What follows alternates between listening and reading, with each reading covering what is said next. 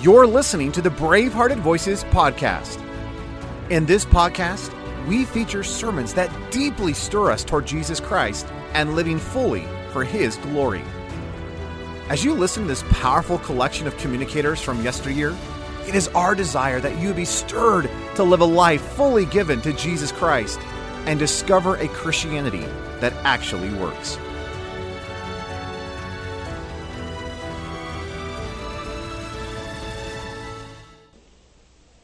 I want to speak to you tonight about the gospel of accommodation. The gospel of accommodation. Let's pray. Heavenly Father, I thank you tonight for the word that sets us free.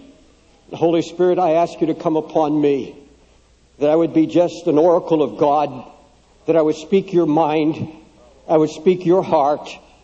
There would be none of self. Lord, I pray that your Spirit make this known to us. Lord, I believe I speak your mind tonight. I believe I speak from your heart. I feel your anger against something that's happening in this nation. I feel your wrath against it. But Lord Jesus, you have a people, Lord, who are able and willing and wanting to hear the truth. Oh God, open our ears and our understanding tonight in Jesus' name. Amen.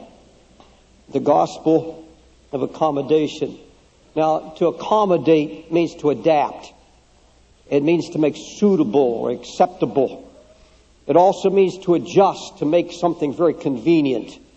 It means to yield to the desires of others, to placate them.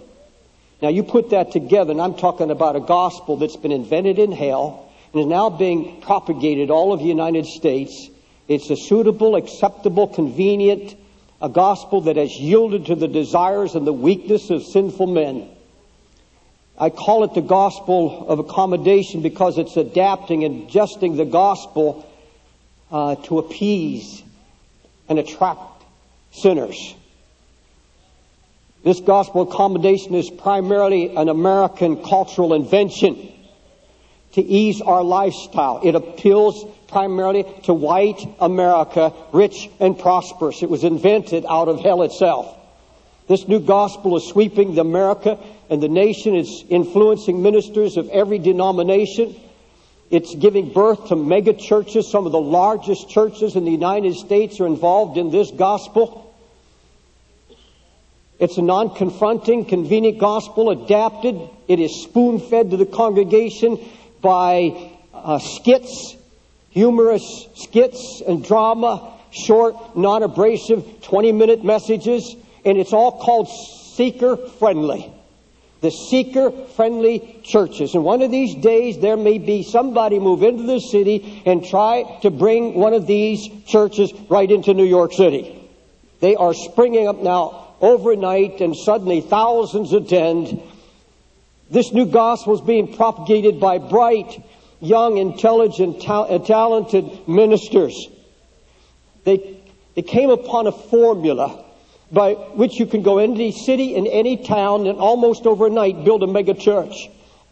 And as I understand this formula, you begin by going into the community with your workers and you poll the community to find out what the sinner found offensive about attending church. Well, why don't you attend church? And what was offensive about it? And what would we have to do to bring you back into the church? What would make you comfortable? What would you like to see? You don't like choirs? We'll do away with choirs. You don't like suits in church? You come the way you choose. Just tell us what you want. And they survey the community and then sit in there with their computers and in their conference rooms, and they design a program that will make it comfortable for the sinner and make it friendly they rather than call it sinner friendly, they would call it seeker friendly, and try to attract them to come into the house of God. It's becoming the most prosperous, most flourishing of all religious movements in the history of America. The churches are run like corporations. The pastor's the CEO, chief executive officer. And it's big business. And this formula has now been cleverly packaged, and it is now being pushed in seminars all over the United States.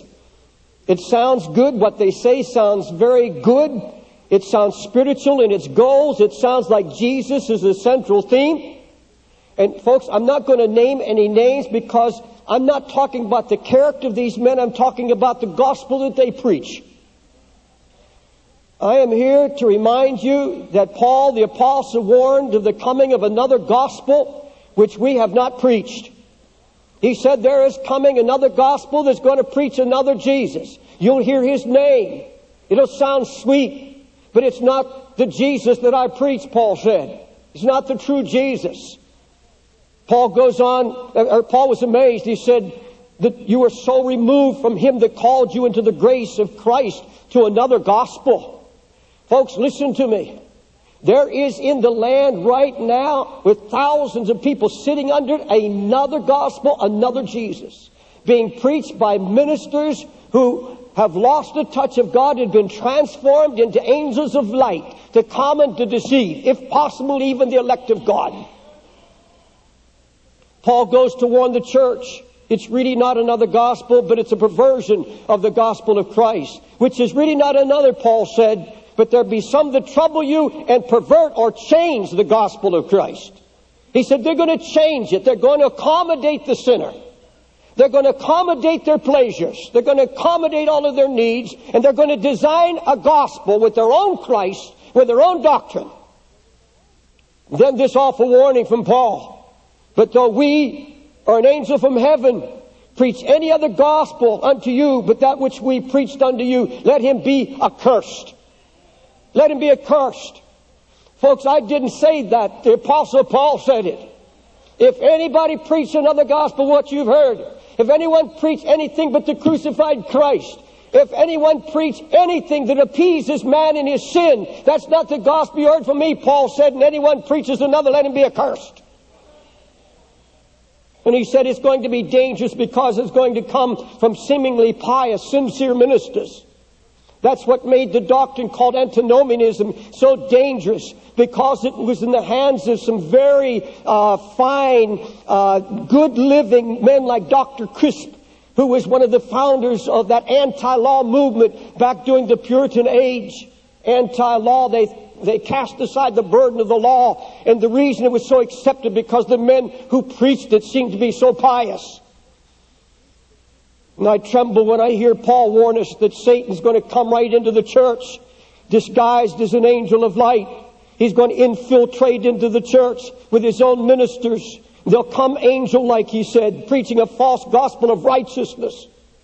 For such are false prophets, false apostles, deceitful workers, transforming themselves into the apostles of Christ. And no marvel, for Satan himself is transformed into an angel of light. Therefore it's no great thing if his ministers also be transformed as the ministers of righteousness, whose end shall be according to their works. Paul said they're going to come and they're going to glory in the flesh. They're going to glory in their might, their money. They're going to glory in their bigness, their numbers, and they're going to glory in the fact that they are so contemporary. They're going to glory in their acceptance by the world. Jesus warned, beware of false prophets which come to you in sheep's clothing. They're to come like gentle sheep, sincere, intelligent, bright, but said inward they're ravening wolves. And folks, Jesus gave that in the context of his message. He said, because straight is the gate, narrow is the way, which leadeth to life, and few there be that find it. And the very next verse he says, beware of false prophets. You're going to come in sheep's clothing, but they're ravening wolves. It's Christ himself warning us. False prophets, false pastors, false evangelists, posing as submissive sheep, going to come saying the way is not that narrow. The way is not that straight. And they're going to accommodate. They're going to change the gospel to suit the needs of the people. Jesus puts his finger on the motives behind them. Ambition. The word ravening here, ravening wolves in the Greek, means starved for recognition and gratification. Men are going to rise starved to make it. You see it in the business world. You see it on your job. People trying to climb the ladder and get recognition quickly. And folks, it's now in the ministry, full blown. Young men so ambitious to be one of the big boys, to have the biggest church, the biggest numbers, the biggest crowds. He said they're ravening wolves. And Jesus left no doubt about what he meant.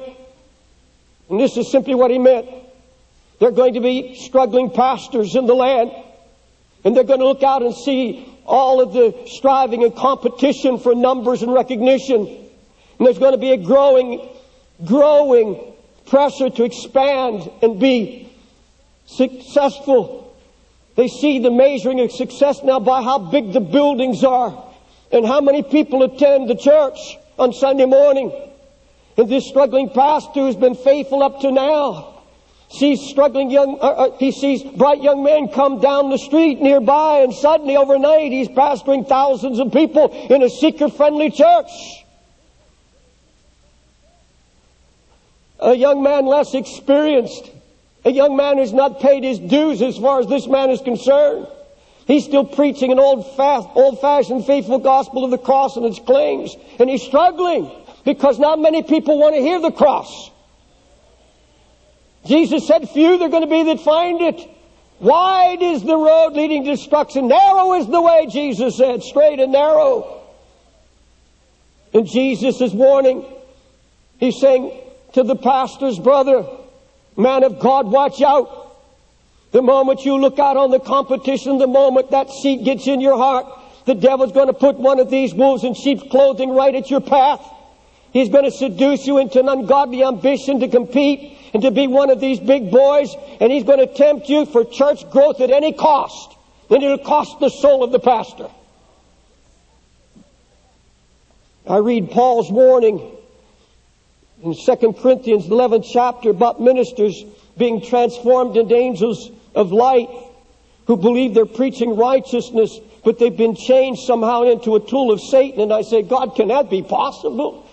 Lord, is that really reasonable that a man who starts right can change and become a tool of the devil in the pulpit?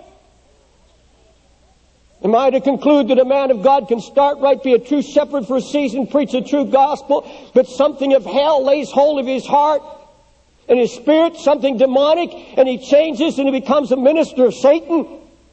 Folks, it's happening every day. It's happening right here in New York City. It happened in Bakersfield, where a ministerial association 2 weeks ago took into the ministerial fellowship a witch. It's in the headlines that was sent to me today. A witch, a leader of a coven. And the satanic hook is ambition. When men become dissatisfied with preaching a simple gospel and they get bored and not praying and they're not seeking God and they get their eyes on people and numbers and they want to be judged like everybody else. I want to be a success.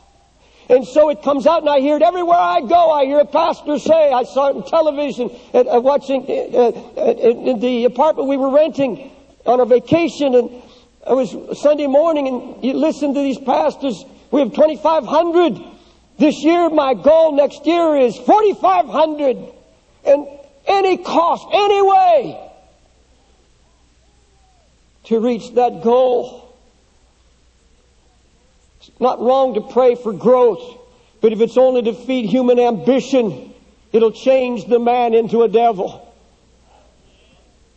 Listen, if you find the right formula, it said you can be a success in any field of endeavor possible.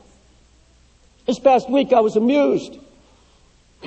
The March 1st edition of the New York Times featured an article entitled, How to Manufacture a Bestseller. And a man by the name of John Baldwin, 53-year-old carpenter and a writer, an unsuccessful writer, determined to write a best-selling novel just to make money. He wanted to get rich and famous.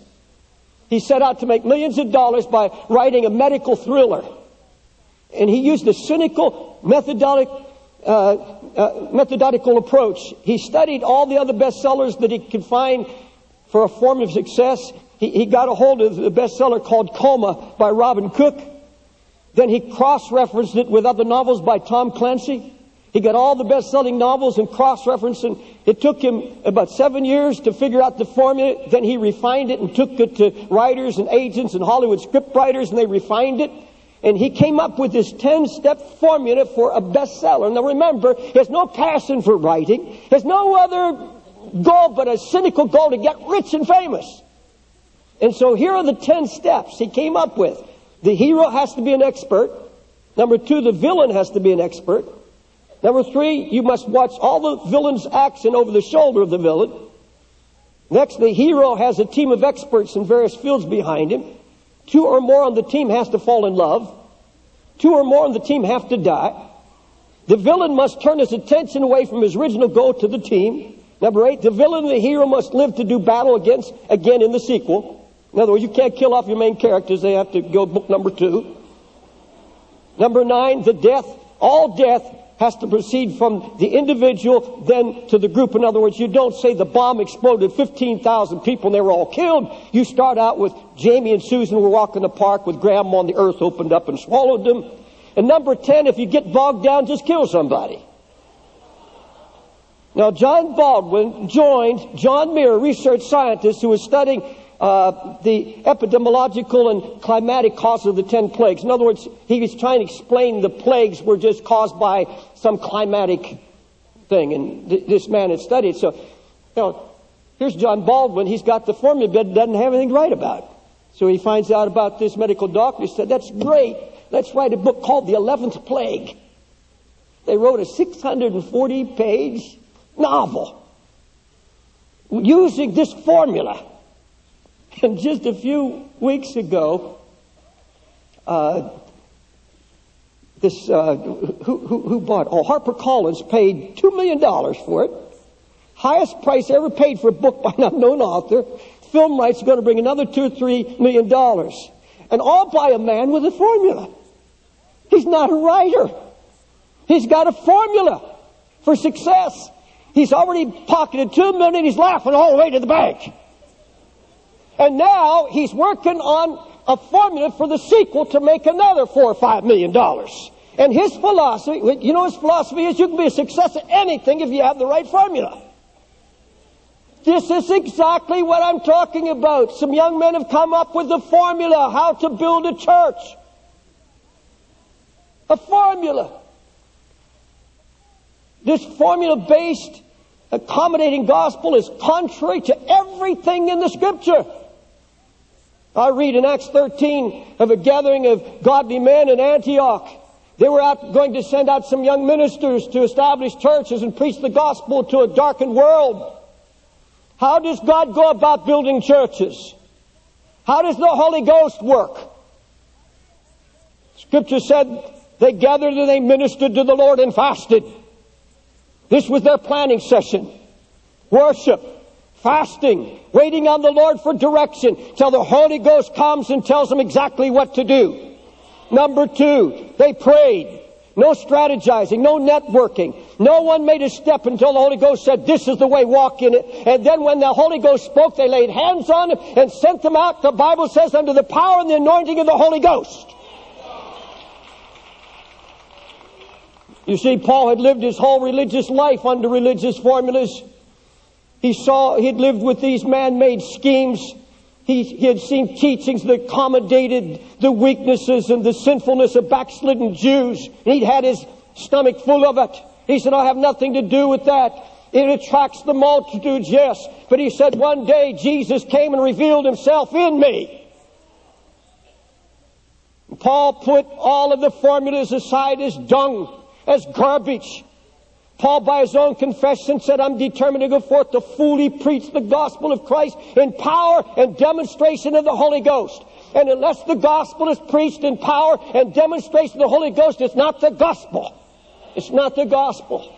And sadly, multitudes in America don't even know what the gospel is because they haven't heard it. Paul boasted unashamedly, we preach Christ crucified, unto the Jews a stumbling block, and unto the Greeks foolishness. Paul said, now, brethren, the Jews and the Greeks are trying to make us accommodate our message now. The Jews want us to give them signs, and the Greeks want wisdom. They want miracles over here, and over here they just want 10 steps on how to cope. They want wisdom. But Paul said there will be no accommodating. Let them call our preaching foolishness. Let them say it's out of date, that it's not contemporary. He said, I've determined to preach nothing among you except Jesus Christ and Him crucified.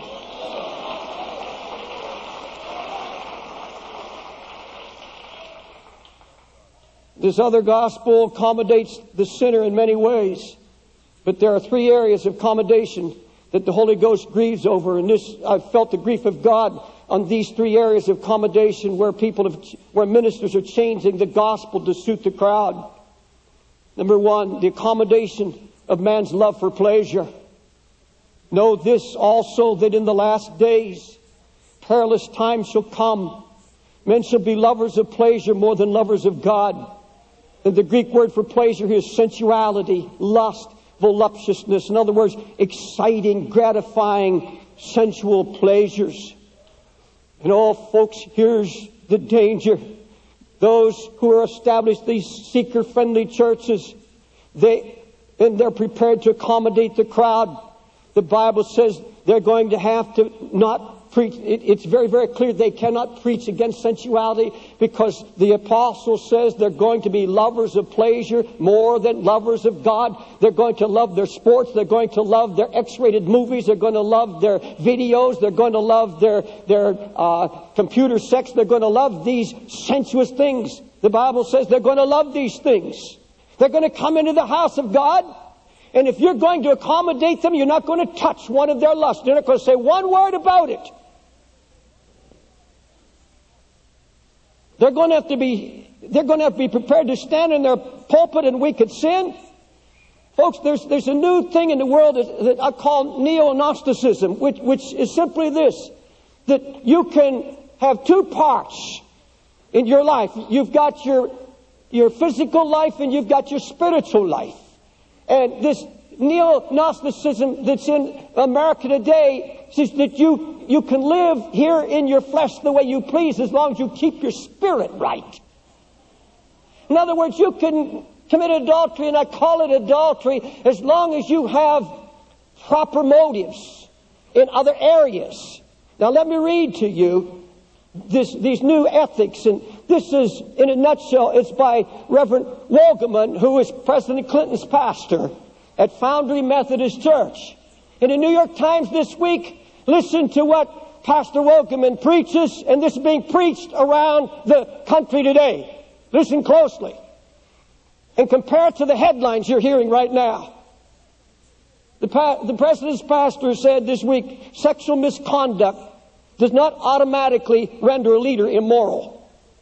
Morality should be judged by indicators like courage, concern for the poor, fostering world peace, running the economy responsibly, and furthering racial equality. Heterosexuality, homosexuality are merely cultural expressions. Now you wonder about your headlines? In other words, you can sin as you please as long as you have enough good indicators to overrule your bad stuff. Do what you please, just make sure you have enough good indicators. Folks, that's being preached in our pulpits. This Dr. Wogeman is the number one. His books are the best read books on ethics in our seminars.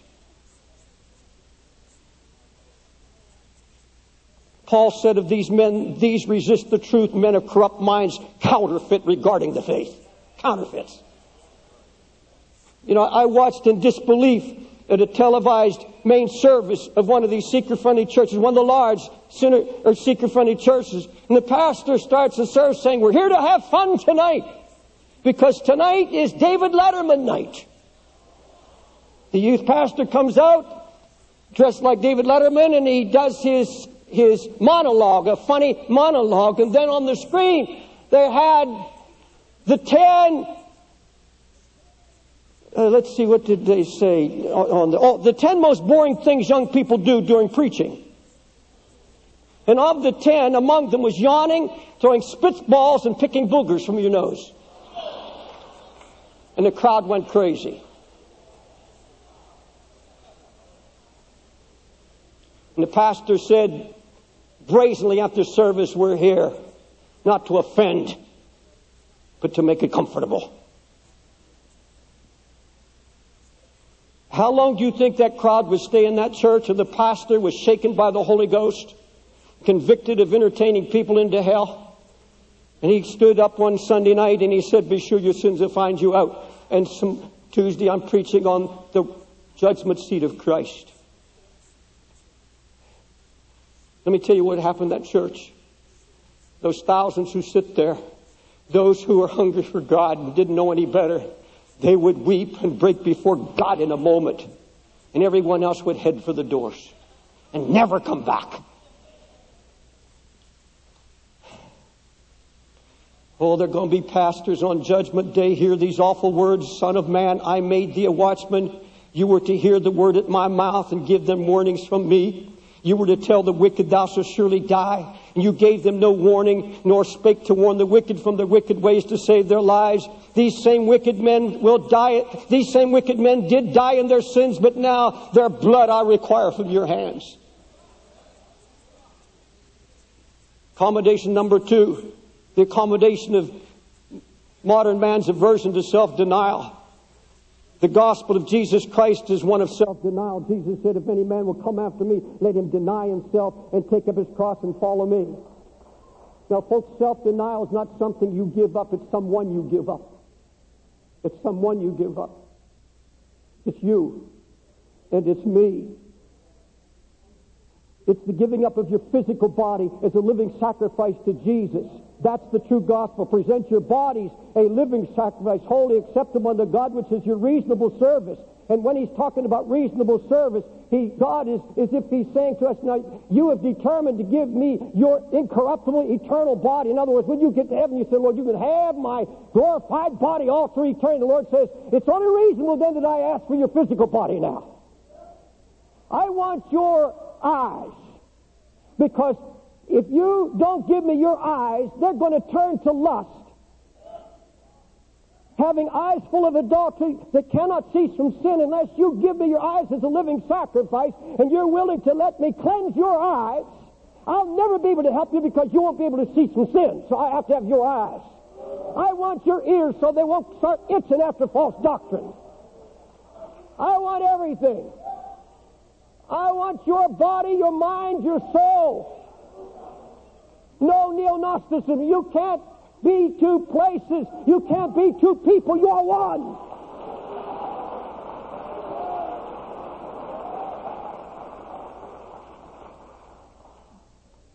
The seeker friend of gospel accommodates and pampers the body.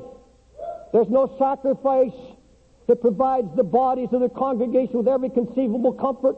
Jazzercise lessons, aerobics, sports, proper grooming, unending social activities.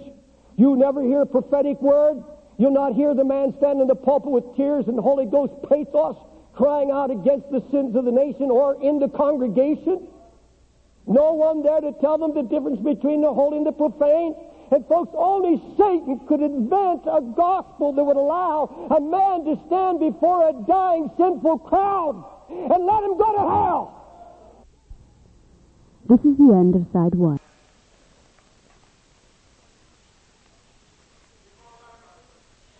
Number 3. Now remember, I'm preaching this to pastors. Hold it. Just hold it. Number 3, the accommodating of men's offense of the cross. Behold, I lay in Zion a stumbling stone and a rock of offense. Paul spoke of the offense of the cross. And we're coming now to the heart of why God hates this new doctrine, this new movement in America. This is why God hates it and rejects it outright, and why He's cursed it, and why God will put anathema on any preacher who embraces it. God demands more than coming to the cross. He demands going through the cross. And that's the offense. That it takes everything a man has and owns and trusts in. You see, the offense of the sinner is most willing to come to the cross and kneel before it. He's willing to take the claims by a single confession of faith and just say, yes, Lord, I believe. He wants all of the benefits of the cross. He wants to believe that Christ has sacrificed, yes, and covered all his sins. Now, folks, that's being preached. The cross, though all the phraseology is there, it's sweetly talked about the cross. Come to the cross of Jesus and be forgiven. There's not one word about saying, going on with Christ into the tomb and to die.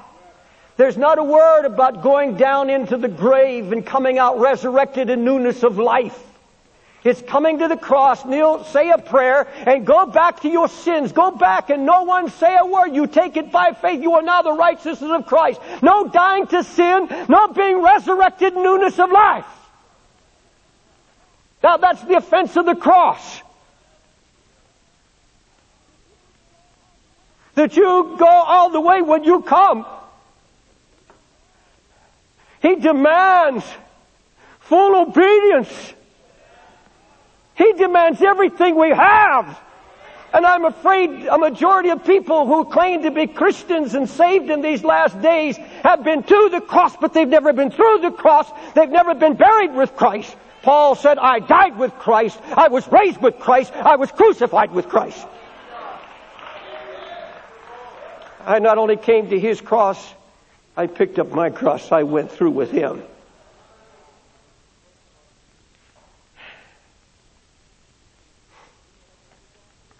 We have another gospel now that tells men what the cross did for him, but not what it wants to take him to. The gospel, folks, is not just forgiveness. It's not simply believe and get heaven someday. It's not only the saving of the soul, it's the saving of the body. This flesh. God says, I want your flesh. I want your body as a living sacrifice. And that's the preaching of the cross. Folks, I don't care if somebody could gather a crowd of 100,000 people in a stadium and they could turn to me and say, Pastor Dave, you're wrong. Look, 100,000 people that have come through my seeker-friendly church, and here they are. They're all believers now. And folks, I want you to know something. If those 100,000 people have not been given the full gospel of Jesus Christ, has not been preached fully, if the claims of the cross have not been laid there, and if they've been coddled and comforted in their sins, that 100,000 have been made twice a child of hell than ever before. They're in worse shape because the Bible says they can come now and hear the words of the curse even and bless himself in his heart, saying, I shall have peace though I walk in the imagination of my heart and add drunkenness to thirst. Because a false peace has been given to them that they can live in their sins. Never be rebuked. Never be reproved. Never see the claims of the cross. That he not only died to deliver man from the thought of sin and the idea of sin, but the dominion of sin in his own life.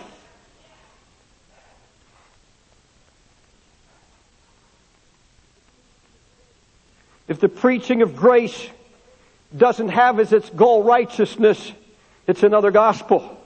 For the grace of God that bringeth salvation has appeared to all men, teaching us that denying ungodliness and worldly lust, we shall live soberly, righteously, and godly in this present world.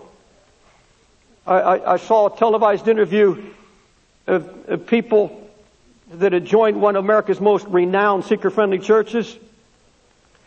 And this man testified, words, I'm as close, I believe, as the way I heard it. He said, I come here because I'm never made to feel uncomfortable about my life. I can bring my Jewish friends, my business associates, they'd never be embarrassed. I don't have to be a fanatic, and the preaching and the skits are really enjoyable and uplifting. And best of all, the church only lasts 1 hour. Contrast that with Paul's preaching. For godly sorrow works repentance to salvation, not to be repented of. Behold, this self-same thing that you sorrowed after godly sort. What carefulness it wrought in you. Yea, what clearing of yourself. Indignation, fear. Yea, what vehement desire. And zeal, what revenge. In all things you have proved yourself to be clear in this matter. And Paul warns, if there's not that kind of preaching, many will walk, of whom I told you often, and now tell you even weeping. They are enemies of the cross of Christ, whose end is destruction, whose God is their belly, and whose glory is in their shame, who mind earthly things. Folks, when God told me to come to New York City some 12 years ago. I went home after my first call, after weeping on these streets, and I went home to my study. And for months, I did what they did in Acts 13. I prayed. I fasted. I wept before God for the city. I wasn't looking for a mega church. I was looking for a holy remnant. I was looking for anybody that wanted Jesus. And when I came to these streets, I knew these streets. I knew what we faced.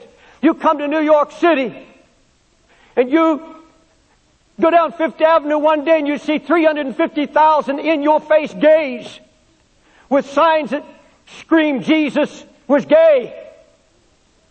And you look up and you see the Empire State Building bathed in purple and pink in honor of Gay Pride Week. And at the time I was here and walked these streets down on, before Walt Disney came in, every other store was a sex shop. And in those sex shops, little cages, glass cages, little 12, 13-year-old girls performing lewd acts for dirty old men. And pushers saying, I've got the good stuff, it'll kill you. Death was the sale. Men, businessmen, walking out of Stock Exchange, snorting coke. Men on the streets, business suits, their minds satiated with pornography. And you can see they're just an empty shell. Teenagers over here where they store the salt on West Side. 13, 14-year-old girls and boys, and chauffeured limousines pulling up, and those little girls going in, and boys and going down the street to park a while to have a sex act with that man for $1. I came to New York City when AIDS was plaguing Broadway. People were dying left and right. Black Muslims in Times Square spewing out hate. Young blacks and young Puerto Ricans feeling the world has left them behind and angry. Intellectuals cursing Christ. Liberal minds who say there's no hope. And you tell me I'm going to come in with a 15-minute skit, and I'm going to have a cute little worship team giving little ditty bop songs to a dying world.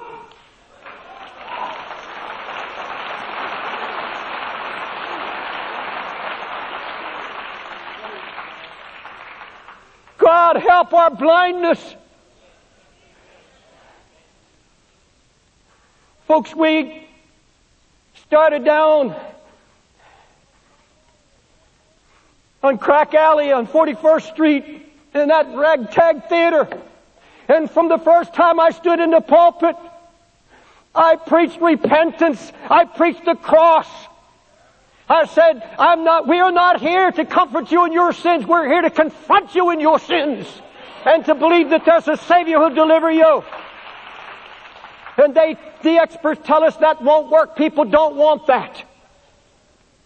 I talked to a man the other day, he was visiting one of these churches, and they decided they're going to break their church up in little groups with prayer meetings. And he went to one of the prayer meetings. And this is a seeker-friendly type church. And you know what the prayer meeting consisted of? Hot chocolate and donuts, and then they brought all the games out, the board games, and played games the rest of the evening. And there are those people that are dying in their sins, and they're playing Ouija boards and all of this garbage. And they tell me, first of all, they tell you that you have to have a homogeneous congregation. You have to have all white or all black or all Hispanic. Let them come to Times Square.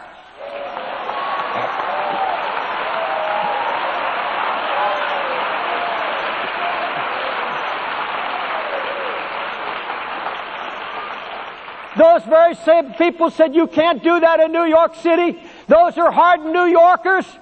Folks, the Holy Ghost came down because we lifted up the cross. And he said, if I'm lifted up, I'll draw all men unto me.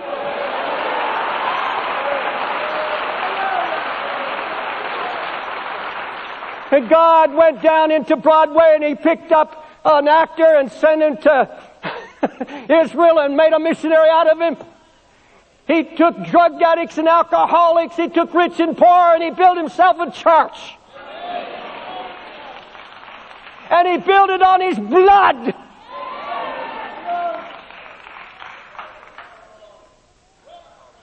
They say people won't come to that kind of a church.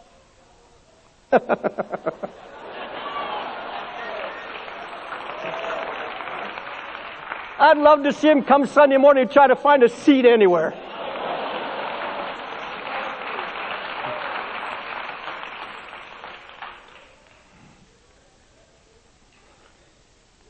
Do you think for one moment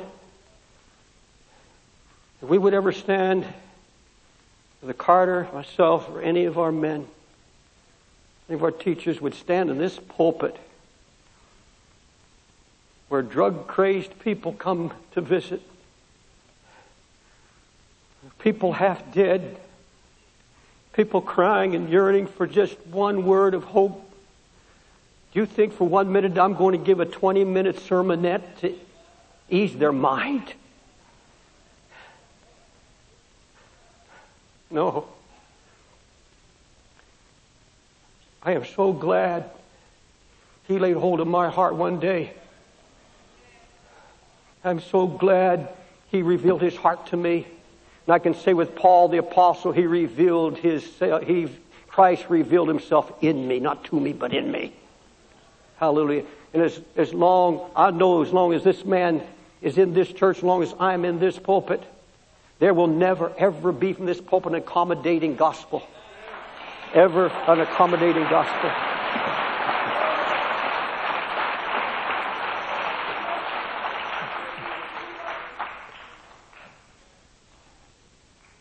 Can I ask you,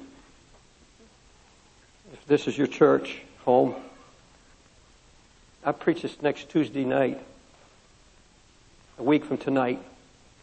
In your time between 7 and 9, I need hundreds of people to pray for me. You know why?